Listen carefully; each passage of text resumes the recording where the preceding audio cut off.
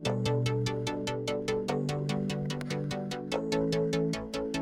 listening to the Set Life podcast with Reed Petro, the only weekday show dedicated to news, tech, tips, and techniques on all things cinematography. Hello, listeners. Like you, I am always looking to add that extra touch to my visuals, and the Complete Vibe LUT library has it all. Over 1,000 LUTs with 63 cinematic color and black and white looks to create powerful images. Why? Well, because they are crafted specifically for your camera. Sony, Blackmagic, Canon, Red, Panasonic, Fuji, and so many more. Bring your cinematic visions to life and get noticed. Learn more at reidmpetro.com/store and use code SET5 for 50% off now until April 1st.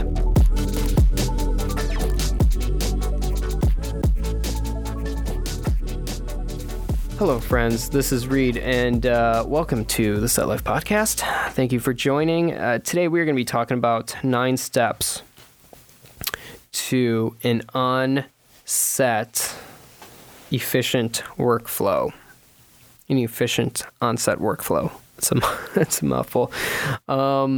Let's get right into it. So, what I like to do, first off, when I get to a location, is set the scene. So I like to go through, I like to see what the scene is looking like, just walking around it. No equipment really, not a ton of people. You're just looking around and you're kind of feeling out the vibe, feeling out the mood. What is going on in here? What's the space giving you? What's nature giving you? What's here? And then, And then from there, the second step would be block the action. So what the actors are going to do, what the general sense is for the action. So working with the director, working with the actors or characters or, whoever's going to be on camera and, seeing where they're going to be at and then what is going to happen in that action. And then from there, I like to do is block the shots out. So just kind of go around, pick a couple of spots that, these angles are going to be great for this. This angle is going to cover that action. This angle is going to cover that action. This action, that action, kind of figure out the coverage a little bit. So blocking the shots can be like, figuring out that coverage that you want to do. The fourth step is going to be rehearse the action with the shot, So seeing how that plays out. And then step number 5 is tweaking the scene and the shot. So that could be production design. That could be fidgeting with the background a little.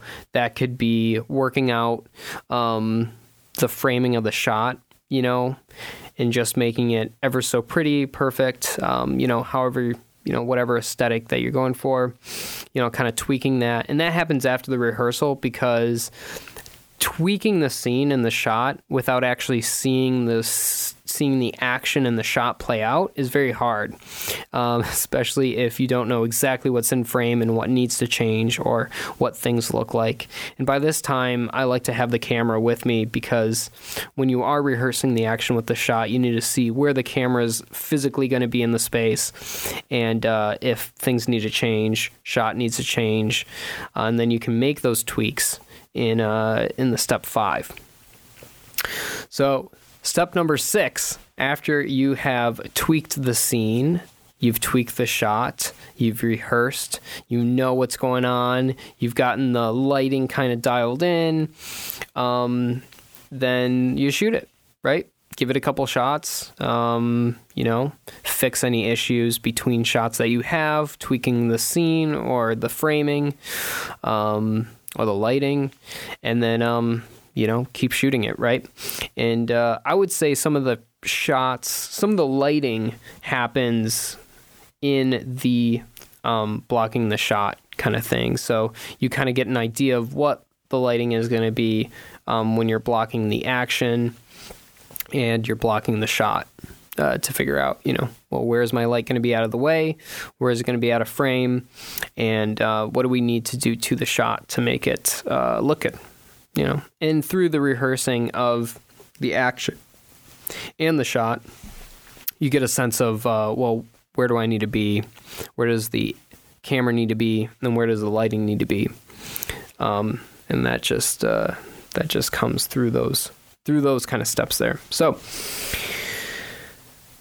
after you have shot an entire scene through from all the angles, so step 6 was shoot it, right? And then I would backtrack to, rehearsing the action and the shot, by changing angles or doing it from, just a different angle, right?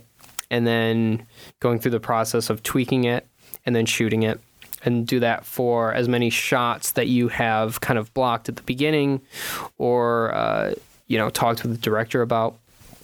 And then what I like to do is once you get through everything that the shot list that you and the director have, I like to just, and this is step 7, right? So after you shooting all of it, after all the shooting is done, is just double check through all the shots that you have on the shot list, making sure that you got everything you need.